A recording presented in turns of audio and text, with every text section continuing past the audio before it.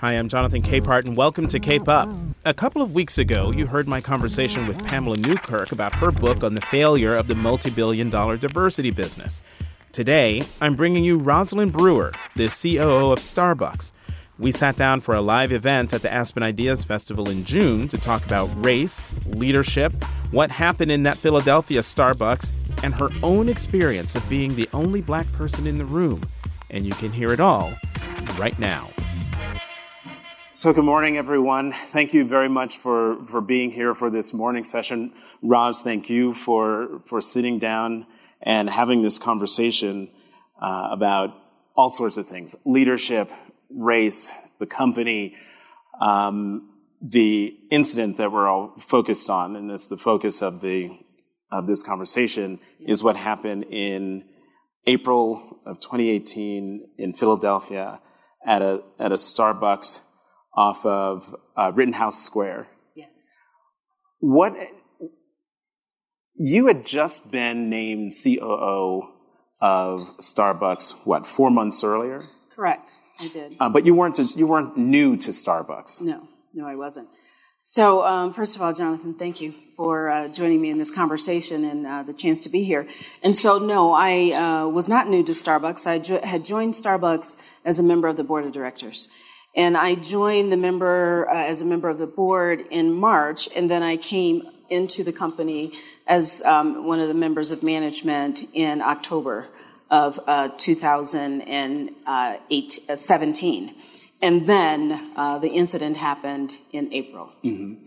And given your tenure on the board, so you're no stranger to the company, you're no stranger to the culture. When you got word of what happened in Philadelphia, how did it hit you? Did it surprise you? Did it not surprise you? Did it concern you? Mm-hmm.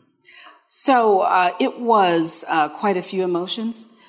First of all, I was traveling out that day. I was on my way to San Francisco. And because I operate the stores, part of operations for the stores in the U.S., usually I'll get an alert if something's going on. So I saw an alert that we had an incident in a store, and I get those alerts. But this one sort of pinged me because it mentioned two men in the store. So I began to, kind of figure out what's going on. Lo and behold, I learned that it was two African-American men. And so my antenna went up immediately. And as the story grew and we learned more, two things were happening. One, the incident was being lived out on social media. Mm-hmm. And secondly, it was happening at the store of Spruce and 18th in Philadelphia, an area that I'm very familiar with. And when I learned about the two gentlemen, the thing that struck me most was these were two African-American males, 23 years old at the time. And I have a 23-year-old. My son was 23-year-old at that time, at the same time. And the first thing that happened was that I really felt like my heart stopped beating because I knew at that time this was something deeply personal to me as a mom. But then actually my other hat turned on too and said, as a leader in the company, I felt like this happened on my watch. And even though I was new to the company, I immediately felt like it was my responsibility and something had to be done. One thing that you immediately did, in addition to feeling immediately responsibility, and correct me if I'm wrong, because, I read this in the press. Okay, let's see if we need to demystify we're not perfect. Right. But you immediately got on a plane. Went to Philadelphia. I sure did. I turned around and flew all the way back from San Francisco into Philadelphia. Got there late in the evening, had very few clothes with me, and went right to began to get the team in from Seattle, joined me in Philadelphia, and we created a war room and started working through the night. Okay, great. Because I was about to ask you, because we've been talking about your personal reaction and what you did, but inside the company, take us inside. So you set up a war room, and Sure. Was it an all hands on deck from the top down? I know Howard Schultz, who at the time was the chairman.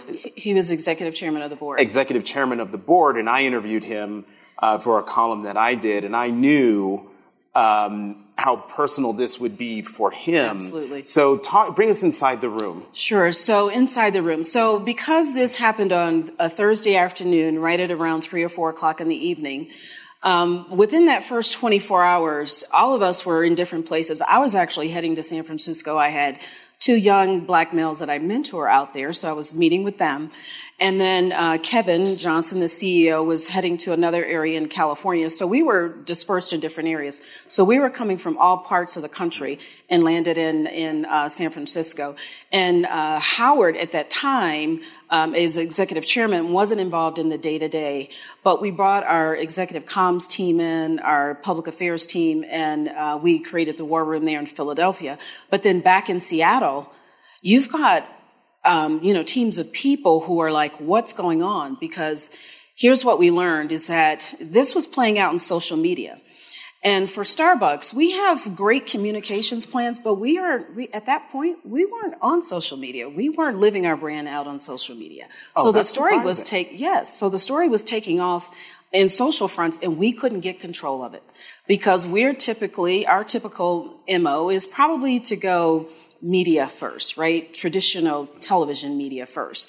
And, but here's the story, and it's living its way out, in the African American social media front. And so, this is where it's important for us to remember who's your audience and, what is the message and how do you get your message out there? So the story is there was a woman who was in the store when the incident happened who filmed the incident. Mm-hmm. And so everything immediately went to social media, and then rest of world showed up in the discussion. So what was happening in that room was we were very clear about who's going to do what.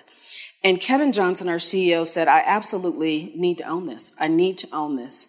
And so immediately he took the face of everything from, talking to Good Morning America, the big news media. I actually have had, a lot of local relationships in Philadelphia.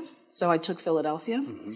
I took the partner piece. I dealt immediately with the store manager that was involved. And to be clear, when you say the partner piece, you call the stores, yes. the managers of the stores partners. So our employees are called partners, have always been called partners. And so immediately I'm concerned about the partners and how they're feeling about this, right? Because their brand that we all knew and loved was being possibly tainted by this situation. And so everyone was up in arms. And so we had our home office in Seattle.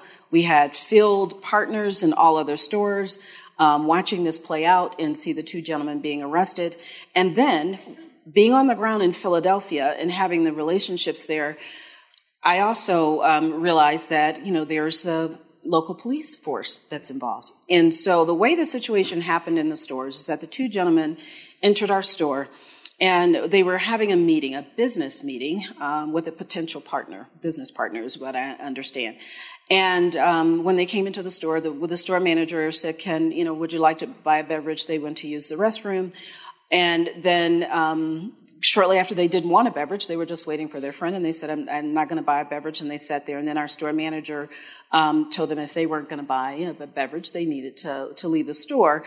And typically we have policies around handling situations in the store when people are lingering for a long period of time and not buying beverages. But let's be clear, everyone knows, I'm sure everybody in here has been in a Starbucks store. We have a very welcoming environment, mm-hmm. and we want people to come have a great beverage, sit for a while and chat. But we also know that society is coming inside our stores as well. And typically if we have someone who's lingering who might be part of our homeless community, is that usually there might be an officer that will circle around, and as soon as that officer hits the door, the individuals will leave. Well, in this situation, our store manager called the police, and the 2 policemen came, and then they called for backup. 3 policemen came, and then more backup came. So within a very short period of time, there were 8 officers in the store and 2 gentlemen. And by that time, their business partner had joined them, and he didn't understand what was going on. He was like, what's going on? And then there's a woman who's filming. And so that's what's happening in the store. And so the incident really began to play out in that way. And so with all of these different forces going on and understanding that, Starbucks has been it's a welcoming environment. We hire our partners with the affinity to help and serve. And so I knew immediately from, lessons in leadership will tell you, there's a breakdown here. There's a breakdown in leadership. There's a breakdown in our policies. Our policies had not been touched in over 10 years. And as we all know, what happens in communities, it will force you to need you to relook at your policies, right? Because things are changing. Mm-hmm. The world is changing. Those who want to sit in your store may not be your customers. So how do you handle that? And our policies didn't represent that.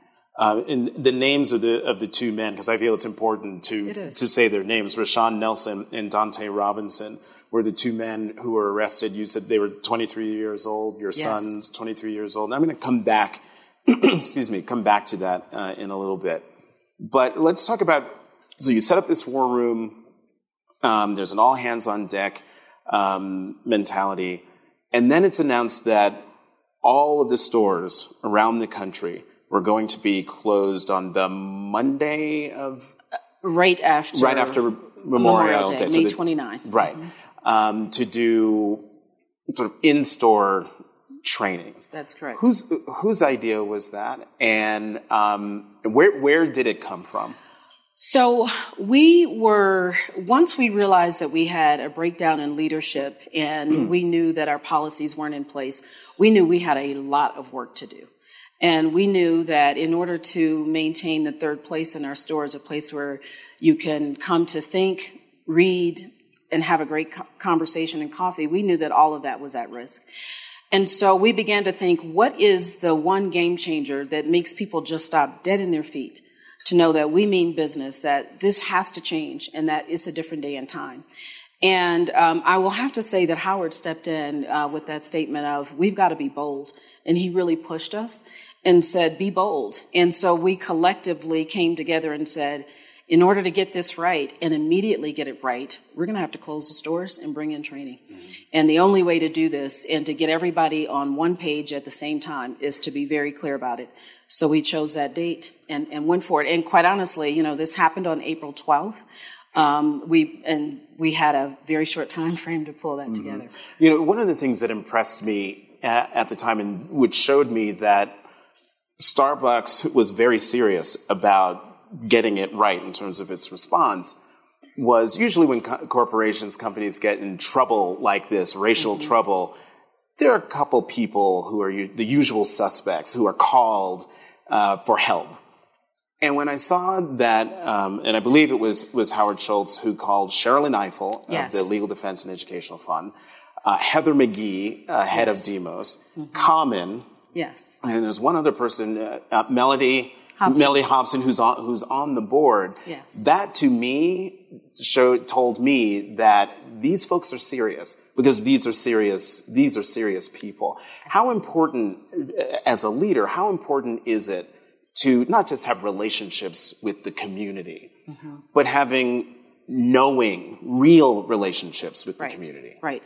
So the individuals you just named are absolutely, really good friends and people who understand who Starbucks is, because we've had relationships with them for a long time. And it is really important that we all reach out and have ongoing relationships. And these are not, you cannot create a relationship and expect to pick it up in a moment of crisis, because it takes too long to reconvene that relationship. The other thing is that Starbucks is the type of company that has a very strong social impact position. And so the individuals you just described are people who have been in the mix with us, just having day-to-day conversations, right? And so it really worked in our favor, I would say, because we also, at that time, we had nothing short of probably over 500 firms reaching out to us to do diversity and inclusion training and bias training. And we totally shut it down because we knew that we wanted to do this differently. The other thing we wanted to do is we wanted to influence other companies. We were very clear about making sure that this was open source. because we knew that this not only happened at Starbucks, we knew that these things happen other places. This is, in publicly accommodated facilities, libraries, bookstores. This is what happens. I think about myself personally when, if I want to walk into a high-end department store, I think about this. I'm that person who has that anxiety when I pull in the parking lot. If I have gone from the gym and then I want to walk into a high-end department store, I still think about that. And I will go home, and the store will be right here, and the gym way over here. I'll go home and change clothes and come back because I know I'm not going to get the service I need. I'm glad you brought this up. There's a great transition, segue, because a lot of people would like to think that what happened in Philadelphia is an isolated incident. It's just these two people, and it just happened in this store in this town. And you talked about this earlier in that when you first got the alert, it hit you in the gut because it was two black men, 23 years old. Your son at the time is 23 years old. Talk about how even though we didn't know who those two men were, we weren't in the Philadelphia store, we didn't see what happened or know what happened, but intuitively we knew the danger that these two men possibly could have been in. Yes. And I personally felt responsible for that because if anything happened to those gentlemen while they were detained, personally, forget company image, me personally, I just felt like what could happen? I know what happens. I mean, everything that was happening and still happening today to African-American males when they are just commonly driving down the street, I immediately knew these two gentlemen were at high risk. And one of them in an interview said that when they were arrested and taken to the police station, he was afraid. He wasn't sure whether he was going to go home that night. And for some, they might view that as hyperbolic. To me, when I read that statement, I just sort of nodded my head because I would have felt the same way, and you felt the same way. You've said in speeches before this, you've been at the gym, you wanted to go shopping, but you drove all the way home, changed your clothes, and went back to the store. In other speeches, particularly the one at Spelman, you're an alumna, you're the chairman of the board at Spelman, and in a speech there last year, you were talking about the women of Spelman, the ones who came before, and the women who are going to graduate. And you said when you're a black woman, you get mistaken a lot as someone who could not have the top job. Sometimes you're mistaken for kitchen help. Sometimes people will assume you're in the wrong place. And all I can think is, no, you're in the wrong place. When I read that, I thought, yeah, go girl. The wrong place, that sunken place, is everywhere, deep inside our culture. If there's a place where bias doesn't exist, I haven't found it. There's another part of this story that you sort of allude to, but I wonder if you'd be willing to talk about it now. And it's something has to do with the CEO roundtable. Oh, yes. Okay. Yes. So I was invited, when I was named CEO of Sam's Club, I was invited to a very exclusive event in New York. And it was definitely personal invitation only. And we were gathering for the event to start in the social area. And so one of the other gentlemen that was there, I introduced myself. And so everyone's there because you're only a CEO if you're invited to this meeting. Only. There's only 24 of us. And so I just said Roz Brewer Sam's Club. And he said John Doe B Company. And so then he said, well, what do you do for Sam's? And I said, well, wow, that's interesting. So then he said, oh, okay, you must do merchandising. I said, my organization, yeah, we're merchants, right? He was like, oh, but maybe marketing. So he just kept going down the line. And then after a while, I was just like, okay, see ya. I mean, I just had to walk away because at that point I'm boiling. And so then I just walked away from him. And so we walked into the room, and it was a very narrow table, and I actually happened to be the keynote speaker. And so when they read my bio, and he was seated next to me, they read my bio. I mean, he was just like, oh. And for a second, I kind of felt bad for him, but for the other part of me, I was like, yes. So, I just couldn't, to me, I was like, wow, I finally get the invitation. I am, very proud of the work I had done with Walmart. And, how could this happen to me? Mm-hmm. I just didn't even understand it. And I didn't even have my workout clothes. Right? Well, can we talk more about this? Because I'm glad you told this story. Because, I've been in this situation where, someone gives you the up down. Yes. And it's that, what are you doing here? Yes. Look. Mm-hmm. And you feel so robbed of your dignity, and depending on where you are, sometimes your humanity. And it's always fun when inside he's about to find out who I am. Yes. But those opportunities are few and far between. Yeah. And so how do you, for other people in the audience who might be looking at this later, how do you counsel someone to deal with that? Because there's only so long or so often you can push down the impulse to let a few 4-letter words out. Right, yes, it's very hard. And Jonathan, it's even harder for me because I don't like to talk about myself. Mm-hmm. I'm not the person that will say, like that Ross Brewer Sam's Club, I kind of had to work on that one on the elevator myself, coming to the event, because I don't do that. So for me, it's harder. But now what I've learned is to, always, I do have to fight on the 4-letter word. I fight really hard. But what I do is I try to bring a conversation first. And sometimes when I start talking and getting into a conversation, something that's uncustomary, because the first thing will click is, well, how does she know that? Well, how does that happen? I mean, I will tell you too, I mean, I'm in this area a lot. My family and I visit here a lot. And when I tell people, I'm going to Aspen. Well, why are you going to Aspen? Because that's where my family and I vacation. And so then they start thinking, okay, but there again, I'm having to peel off one of my, labels and hand it to someone. Whereas I am still waiting for the moment where you walk in the room and it's more of a meritocracy, and it either doesn't matter, or you say, I'm just so interested in that person. Can we have a conversation?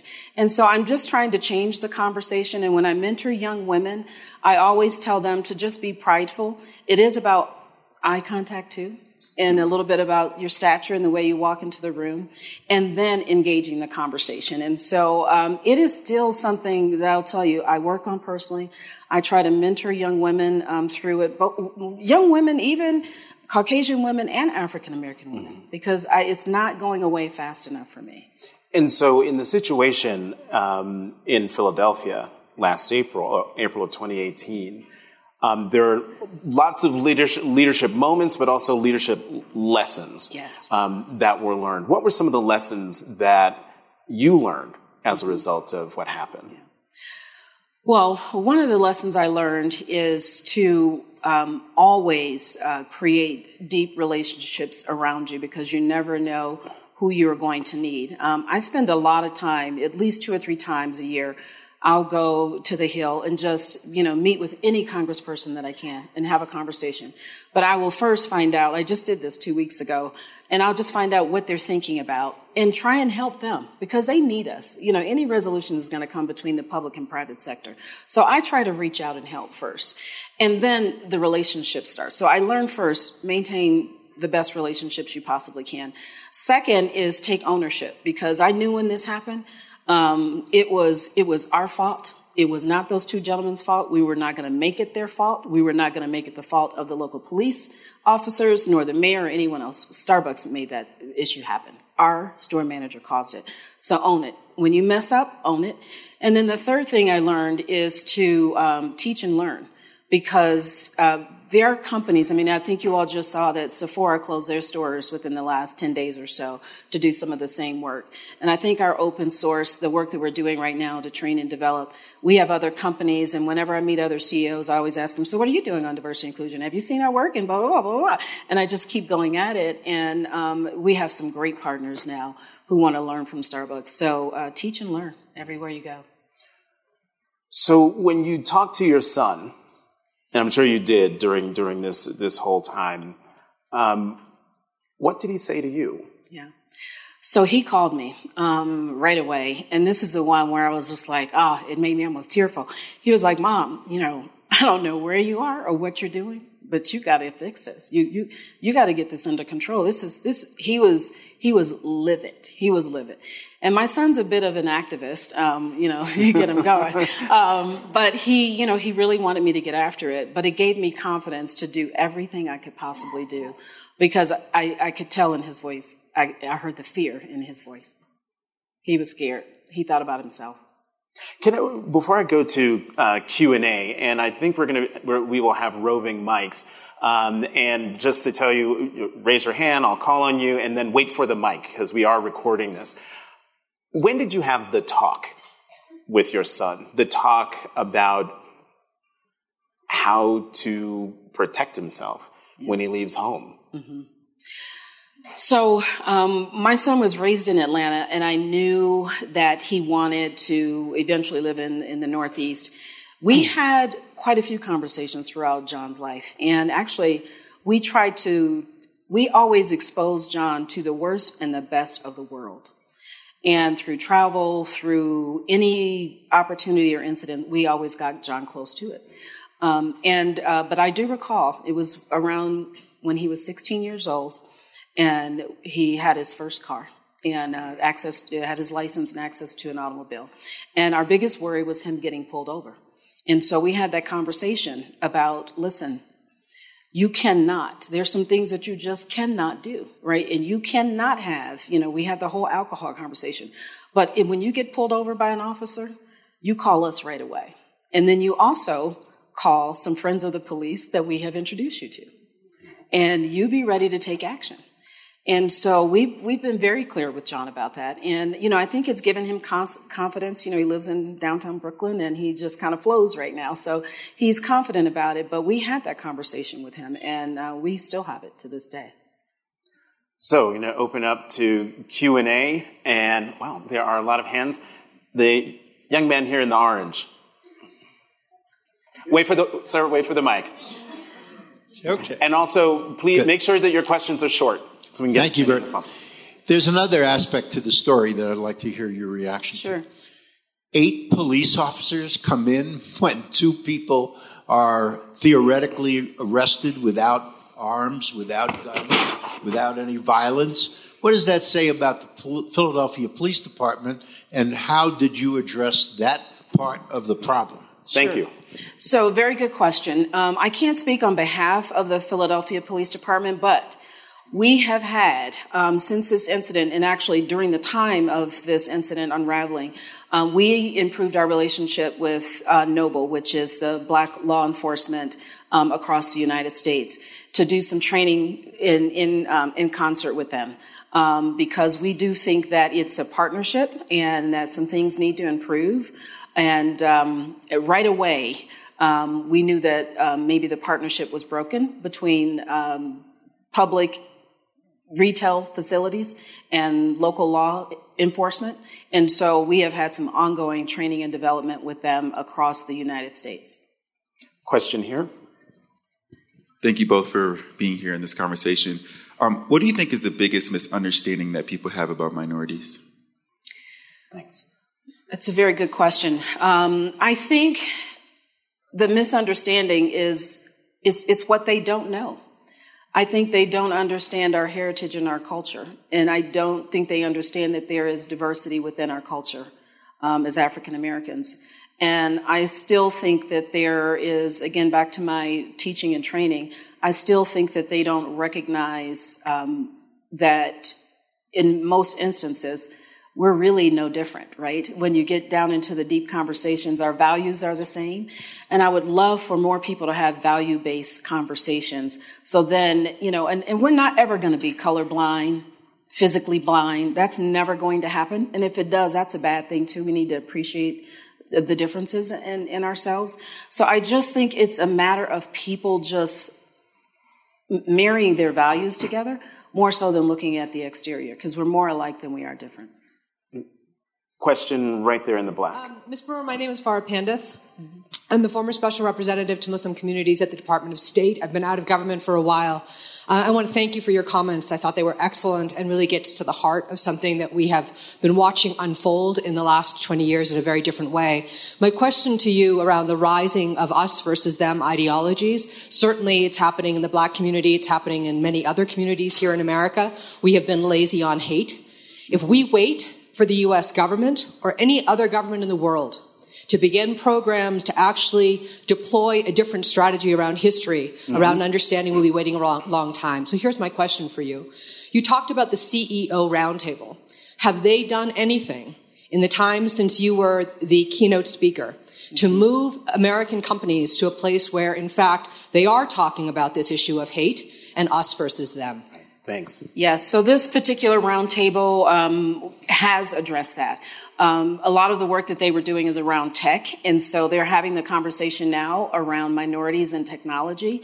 And I think the most interesting thing is, I don't know if this is exactly true, but I think I was one of the first women and first African American to be in that setting. And since then, there are more. So I see them changing and bringing more people into the conversation. And that's where I think it'll all change. Right. Question here. Thank you. Jonathan, you did such a great job moderating. And Ms. Brewer, I just want to say thank you for your contributions and your sacrifice, because as a black woman in corporate America, you have been a pillar. You've been a role model. To be one of, I don't think people understand what it's like to be the only one. And I can do the work that I do because of you. And I just want to say thank you. Thank you.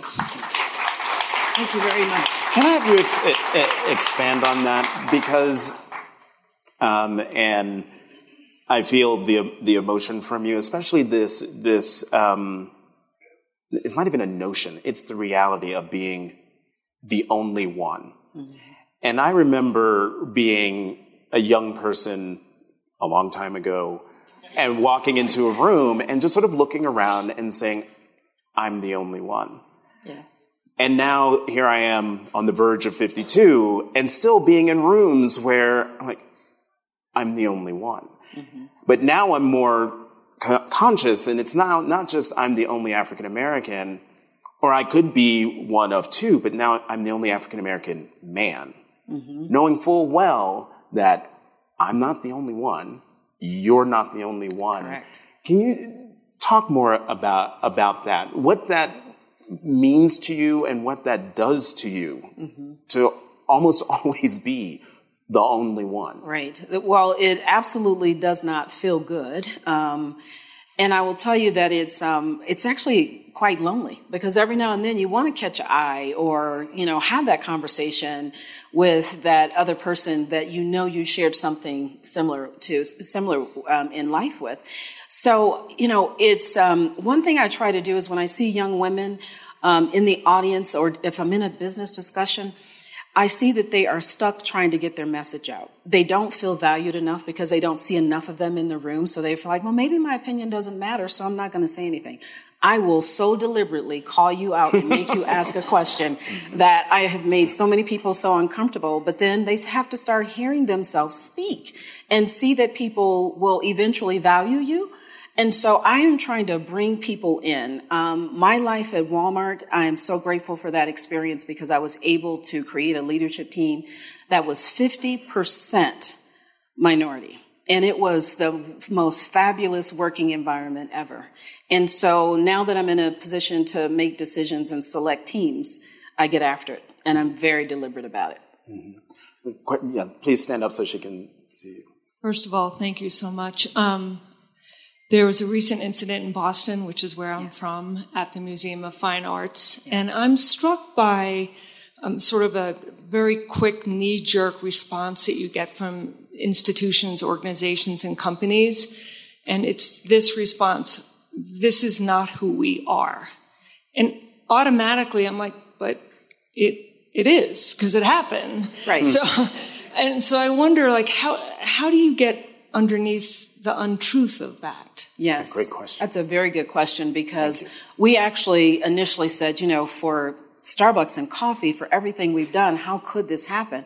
But immediately, once we, just 2 seconds into the details, Our policies have failed us. Our policies were not front-footed in addressing what happens outside our stores and actually who comes in our stores. Our leaders, the woman who ran that store was a very young, new leader, and she was at Spruce and 18th, and she's from Lima, Ohio. Wrong move on Starbucks, right? And so we do have to stop saying, how could this happen to us? Because it is. We created that situation. It was perfect for it to happen.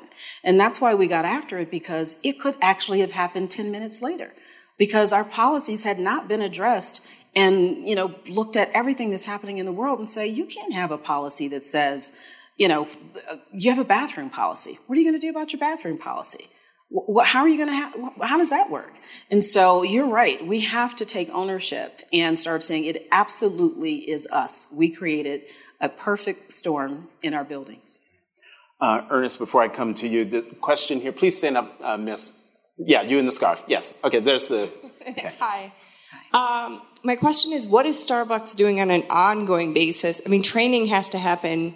It has to be part of the culture to make a difference, right? Thank you for asking that question, because our work has been really, a great amount of work has been done. So the closing on May 29, and I hope you all go out and look at it and use it in your companies. But May 29 happened, and then every month since then, we've had what's called pour-over sessions. And these sessions have been, and they're self-facilitated within our stores. And our partners get a chance to listen to conversations around like mindful decision making. How do you positively encourage someone to come into your store, as well as when you might have to break up an occurrence in your store? So different kinds of training. So that's been going on a monthly basis. But we're just introducing a new series that we have gathered with Arizona State University. And it is a ongoing process of bias training for both leaders, for people, for baristas, for our supplier partners, and we're just introducing that now. And that's happening throughout the entire company. So it's pretty exciting, some of the work that we've been doing. Great. Ernest. Stand up, Ernest, so they can get the mic to you. Hello, I'm Ernest Esparza, Aspen KIPP fellow. And my question is, as many of us scholars are navigating new spaces, we are trying to work on our personal brands. And I know for myself, I'm having a struggle with coming up with 3 adjectives that I want people to look at me as someone so public. How do you work on your personal brand, and what do you do purposefully for people to see those certain adjectives that you see in yourself? Right. That's a great question. That's a really good question, and I love that you're doing that because it gives you, again, this is when you walk in the room and you're the only one. How are you going to describe yourself? And I love that. One of the things that I do is I want to be a lifelong learner and learn new things. And I want people to see that I'm interested in different spaces and different things that are even outside of retail and coffee. So, I encourage you to be a lifelong learner and learn other things that have nothing to do with what you do for a living. I'd also tell you is, reach out. When you said that statement to me, you would be one that I would love to have a conversation with and help you work through that. So let's exchange some numbers before we leave. And then the last thing that I would tell you. Oh, he's great on follow through. Oh, is he? Well, fantastic. We'll do that. And then the last thing I would tell you to do is, definitely reach out and pick and set your eyes on that human that you want to be, right? Because when all of these things happen to you, you've got to have a core that you come back to. So when you think about those adjectives, think about the human that you want to be and try and live that out and be very authentic about it and make sure it's something that hits at your core, that you can wake up in the morning, you can go to bed with that on your mind every day and you feel good. So think about the human. Where's that hand? Ma'am, stand up. Thank you. Hi, I'm Sonia Francis from Goodwill Industries International. And I have a question that I've always wanted to know. Years ago, Starbucks had started a hashtag and invited people to have conversations about race relations. Mm-hmm. And people laughed at Starbucks. Yeah. I think you guys were ahead of the time. Yeah. But that went away. People said that who is Starbucks to talk to me about race relations. There's no issue with race relations in the United States. And fast forward, we're under a new administration, and it's coming up again. Right. And that incident happened. Has there been any thought about revisiting that campaign that you had years ago? Yes, so I would have to agree with you that Starbucks was ahead of its time in that, because it would be perfect timing right now, with everything that's happening in the world. I think it's showing up in different ways. A lot of the work that we started with Race Matters is actually being filtered through the training and development that we're doing right now. So we never really let it go inside the company. It is part of our culture, part of our DNA, but it is coming out in the training and diversity work that we're doing right now. Yes, blue shirt. Yes, stand. Wait for the mic. And if anyone over here has a question back here, raise your hand so I can see you. Go ahead. Talk a little bit about how Starbucks is creating a culture of allyship to bring people who look like me into the work. Yes, absolutely. So when we think allyship. So when we think about our baristas, we actually hire people who have an affinity to interact with other folks, right? And that encompasses all of us. And so when you think about allyship and when you think about white males and what they do, when you start at Starbucks, you start off as a barista, and that barista has to be someone that can hand off a cup of coffee and make that person feel like this is the best cup of coffee and the best interaction. It's usually starting their day off. And so we look at, our allyship. It is not just one denomination or one kind of person that we're looking at. We do reach out to all other communities. One of the things that I would tell you that Starbucks does a fantastic job with as well is the gay and lesbian community, as well as those with unique opportunities. And so we just recently opened our first store for the deaf. And so it is a full sign store. And so we're touching every aspect, and white males are part of the work that we do. Just hearing you talk, I think of the Toni Morrison quote that the function of racism is to distract you from actually doing your work as you justify yourself. Mm-hmm. I'd love to know how you've kept yourself grounded and doing the work throughout all your years of work. Right. So I think it's important for all of us to realize is that in order to do good work, inclusion and diversity has to be a part of it. So when I joined Starbucks, Starbucks was probably experiencing some of its lowest performance. And so when I joined the company, I knew I was going to be part of a transformation to turn around the company's operating performance. And so if you've been watching Starbucks lately, we're achieving good success right now. While we are uplifting the work on inclusion and diversity, and the two are being done in parallel. And I think if I personally had isolated that, I actually think the business performance would not have come forward at the same time, because we're having deeply ingrained conversations about ways of working. We're having conversations about what our future leaders need to look like, what they need to embrace. We're having conversations about what it takes to win. And that includes people and humans. And so the two are in parallel. And when you separate the two, I think neither are successful. I keep saying there's a question right here. Thank you. My name is Starsky Wilson. I'm with a foundation in St. Louis. So wanted to ask a little bit about leadership formation. I'm a fellow HBCU undergrad. You went to Spelman. Yes. One of the things that we learned at Xavier was about kind of code switching, formation and leadership within a context that may be different from us as we move toward the reckoning of people of color being people of the American majority and people of the global majority as we are now. Mm-hmm. What might leadership formation look like for people who understand themselves to be the majority, but they're not? And won't be soon. So what does it look like for white folks to prepare for leadership and engagement in an inclusive society? And where might they find spaces like HBCUs or spaces like for us to prepare for that kind of leadership? Mm-hmm. Mm-hmm. So addressing the topic of the browning of America and what that means in leadership in corporate environments, I think, one, as an African-American male, I think it's going to be really important for you to bring your whole self to work, because there's going to need to be a learning that comes along with this so that people can learn how to partner with people who are different than them. But the one thing that holds people apart from partnering is what they don't know about each other and the ignorance between the two. And it's ignorance on both sides, right? And so having gone to an HBCU, which everyone knows I love my alma mater, I think it's very important to also, what are you going to do to complement that, right?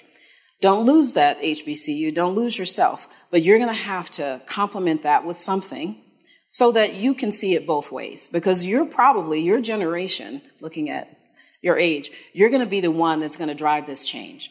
And so you need to be thinking about how are you going to do that. And I think that is the partnerships. How do you bridge across different lines of people who are different than you?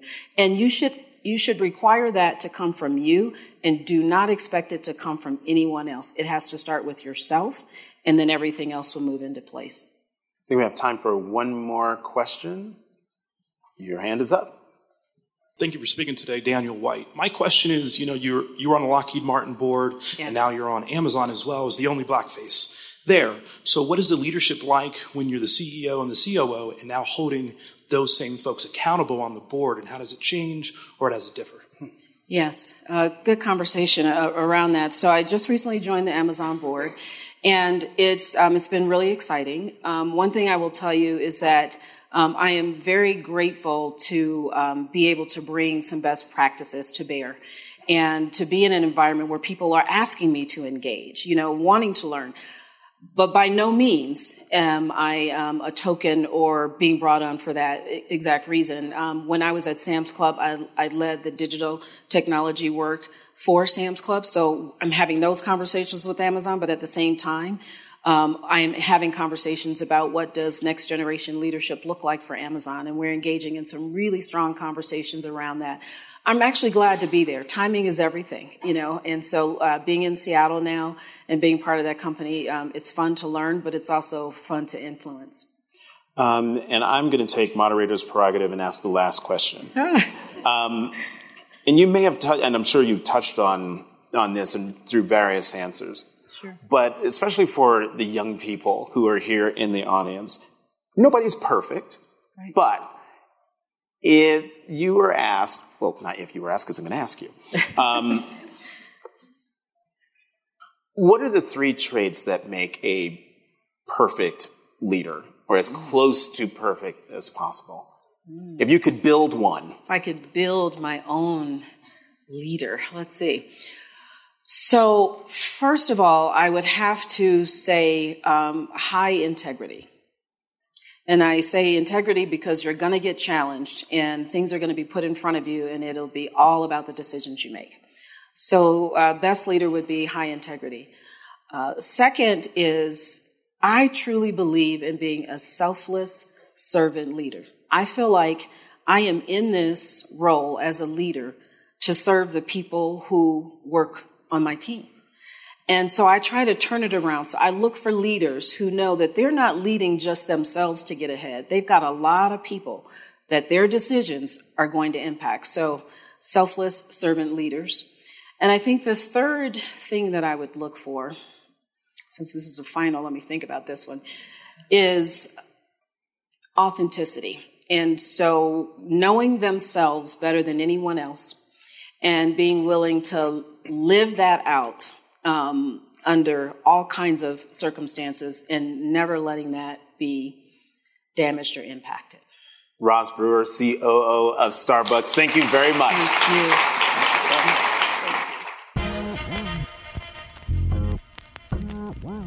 Thanks for listening to Cape Up. You can find us on Apple Podcasts and Stitcher.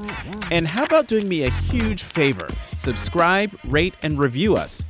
I'm Jonathan Capehart of The Washington Post. You can find me on Twitter at CapehartJ.